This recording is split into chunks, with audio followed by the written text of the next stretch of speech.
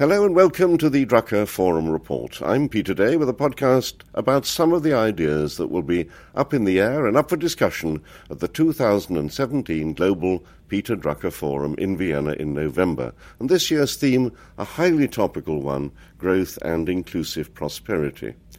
With me, one of the forum participants, Julia Hobsbawm, author, commentator and networker. She's based in London. She's the founder of the knowledge network firm Editorial Intelligence.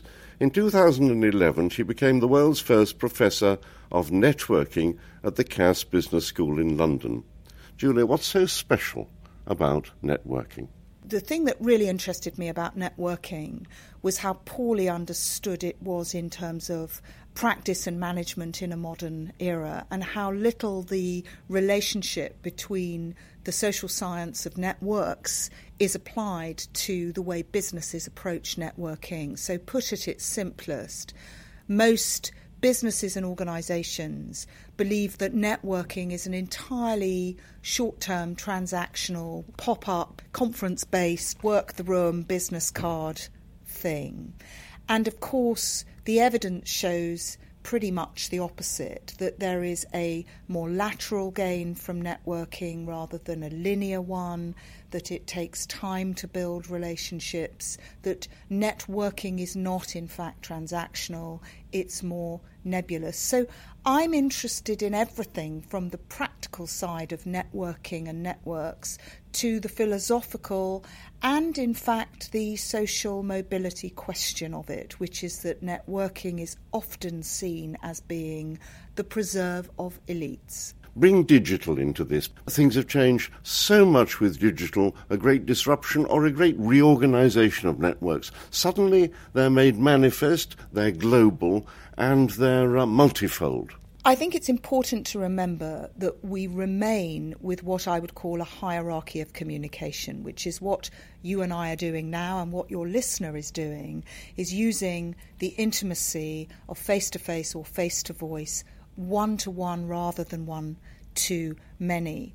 And that intimacy risks being usurped by the belief that the more people you communicate with on social networks rather than, if you like, face-to-face in a Facebook world, the better. I believe that the hierarchy of communication tells us that we must maintain a sufficient quantity of small personal relationships, and the anthropology and sociology bears this out. If you like, the famous Dunbar number of Robin Dunbar at the University of Oxford, proving that around about 150 number of relationships is what the average human individual can hold. That's in direct contrast to the volume and scale of social networks. So I'm not a Luddite, I'm not anti-technology, but I believe that we mistake the ease and the technological reach of social networks for the way we benefit most from actually having, nurturing, building our own personal networks. We are at a hugely important pivot moment where the individual and the human in organisations, which are changing beyond all recognition, have to, if you like, make their peace with the scale and the machine and the limitlessness. So there is a very interesting historical window that you can say is about 150 years old, the point at which the original cables of connectedness were laid underground between Newfoundland and Ireland by Thomas Alva Edison in 1857, and today, an era in which we are so embedded in networks, we don't just live and work on them. And that moment has also been usurped by an even more recent era of what the sociologists Lee Rainey and Barry Wellman in Toronto call the triple revolution of internet, social and mobile. And that's actually less than a generation old. And in that, you've got an excess of information and knowledge. So you have a crisis in trust, you have a crisis in people consuming actually much narrower forms of media and information rather than broader forms in order with to this cope. With this echo effect compounding that. So groupthink and fake news, these are not actually new things. They're at least 10 to 15 years old. The risk elements could have been predicted at least 25 years ago. So you have an excess of information. You have a very imprecise, unregulated approach to networks themselves. So people live on networks which include strangers, friends, colleagues, family. Some of those relationships you can track through and have emails for in an old-fashioned address book. Some you can't. And there is an almost surprising to me lack of strategy about how we cope with these very fundamental modern excesses against a background of something in which we are all universally deficient, which is time. Well, I could say to you, in answer to that it's a generation thing.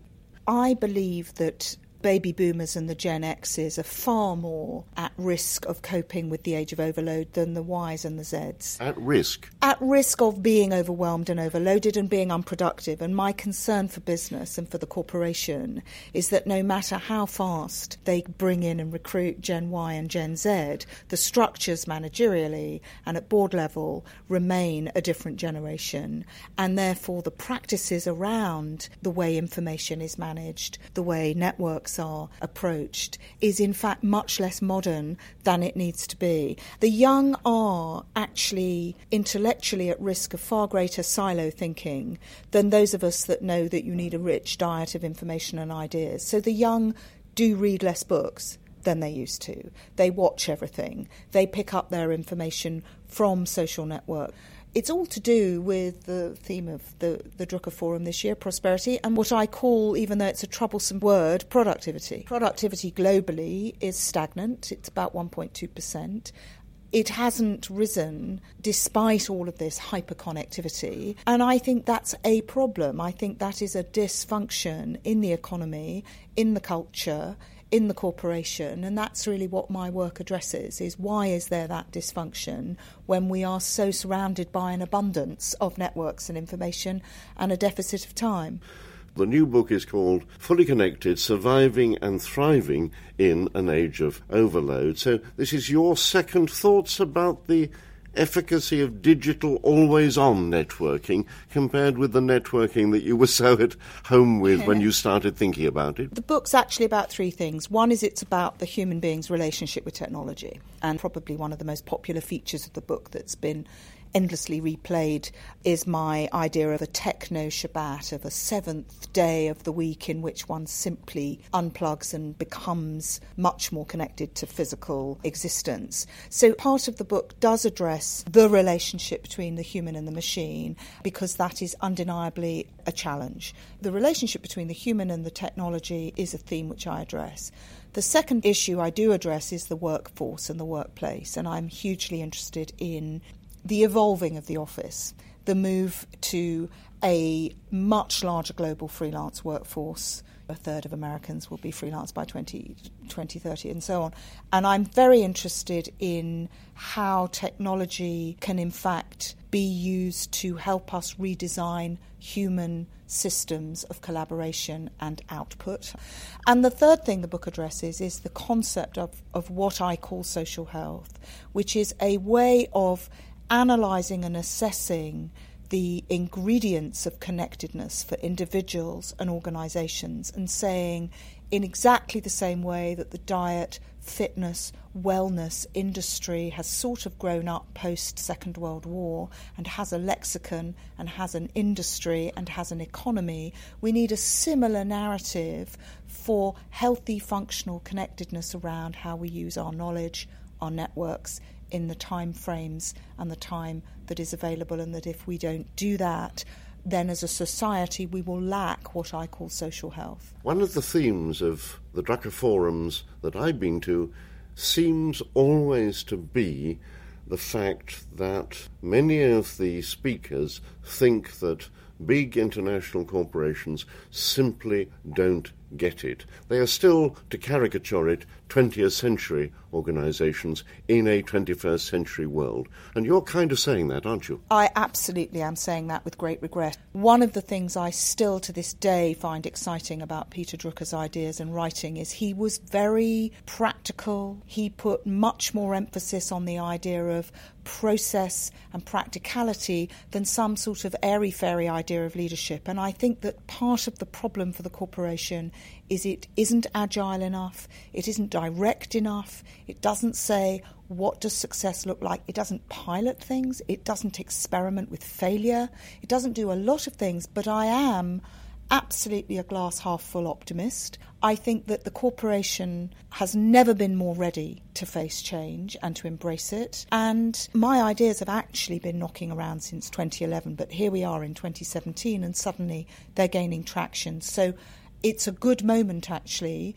for social health to become something that is discussed and, far more importantly than discussed, actually practiced. We have effectively created, over the last 10, 20 years, a new nervous system for the world, a new hugely networked nervous system, and data flows and cloud computing and particularly the internet and goodness knows what's coming along next are part of this new nervous system, and it is very liable through hackers or through sheer mechanical failure to have a nervous breakdown at some time, and the effects will be worldwide profound. I agree completely, and in fact one sees this in short episodes all the time. My book actually opens with the 2014 outbreak of Ebola in West Africa because I think it is an extremely instructive parable of the way political networks can be dysfunctional. Epidemiological spread of a disease is in fact highly instructive in terms of the way humans have to be organised and behave, and the economic network system, which is at its simplest. You had a lot of African nations coming out of war wanting to present an open for business face to the world, and the last thing they wanted to do was the only thing they had to do was to quarantine their nations until the disease spiraled out. And so what you do get is where you have an excess of networks, where you have what network scientists call a spreading rate that becomes, in an epidemic sense, scale-free, which you could apply to the internet, to certain terrorist credos, as well as to contagious diseases. You absolutely have the problem, which is what happens when it either shuts down through malign activities or you have to cut it off. And it is going to happen, this. No doubt about it. Well, we can't take precautions against it. It is going to happen. But in fact, my contention is that in all of these discussions about what technology can do, AI, robotics, hyper-networked systems, driverless cars, you name it, we must make sure that the human being feels enabled and empowered to manually, with communication, with process, with very Peter Drucker-like attitudes, cope.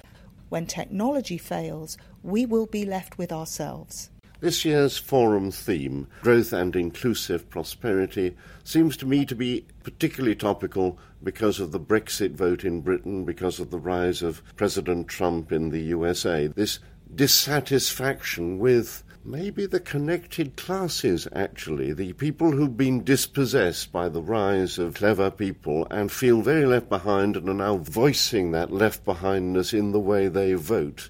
They're unincluded, and they're unincluded in quite a lot of things, including maybe networks. I agree completely, and in fact, my argument is that when you look at the science of networks, the structure is actually inanimate. It's the behaviour, the action, the direction, the choices, the decisions that are made on those networks that make the difference.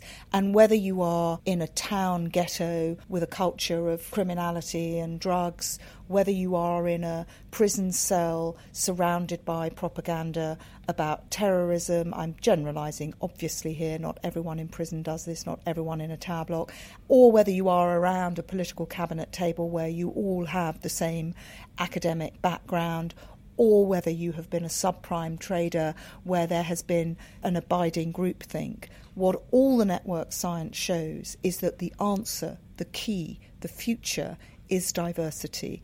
is inclusivity. And that requires the same sort of reframing and restructuring that is going to be disruptive, but is also highly exciting. My view is we haven't even begun to try some of the things that Peter Drucker espoused, which is you make incremental changes, you make directed choices around behaviours to see what works. There's a lot that could work that we are not trying. So I remain optimistic, even though you have to go through the disruptive moment to get there. But a lot of the technology that we now take for granted is very much in the hands of a small group of people in a particular place, Silicon Valley or Boston, USA, or Seattle, a small group of people driven by technology who have ideas which they think can conquer the world. They think everybody thinks like they do, don't they? I'm quite a harsh critic of what I call silico-evangelism. I speak as somebody who is as connected to her iPhone as the next person. I run a business that relies on digital technology. So again, I'm not exactly a Luddite, but I am deeply suspicious of a narrative that has been fueled, in fact, by an obsession with one kind of growth and one kind of growth alone for about the last 30 years, of which Silicon Valley has been the poster child. And I do think there needs to be a reclamation of approach and attitudes. And funnily enough, for all the criticism of them, I think the banks are looking at this very interestingly. I think the consultancies are looking at this very interestingly. I think some of the large institutions and indeed the manufacturers are looking at this question of what really does a connected economy, a connected community look like. And it's going to look extremely different to how it's been in the past. It cannot be about elites behaving in an elitist way, being uniformly educated in a single source place.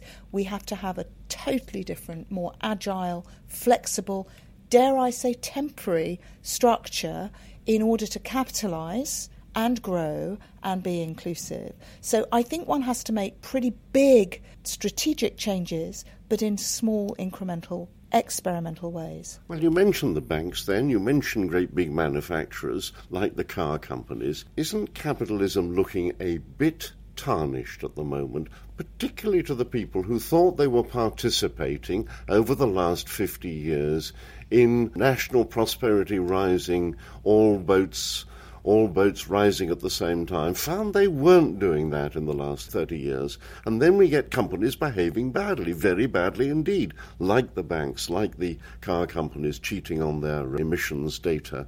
And I could go on with a list of tarnished capitalists. Is capitalism up to the job? I certainly think that there is, back to the idea of a correlation of fitness, wellness, functionality, and what I call social health. If you have people working in industries where they basically don't like their jobs and they don't really respect the consumers of their product, they're going to behave badly. If there is, in other words, a disconnect at the heart of any organisation, large or small, and usually when you see epic fail and dysfunction, it's either scale or it is disaffection and disconnection from what really matters. I don't think banking is inherently malignant. I don't think consultancies or car manufacturing is inherently malignant. But the way they compartmentalise and departmentalise and get away from what the consumers, those lauded consumers, our most important asset, really want, the way they get away from those, there's something funny about the way a modern corporation works. I think we all need to understand that we are operating in a dysfunctional way around our connectedness to who we are, to who we know, to what we know.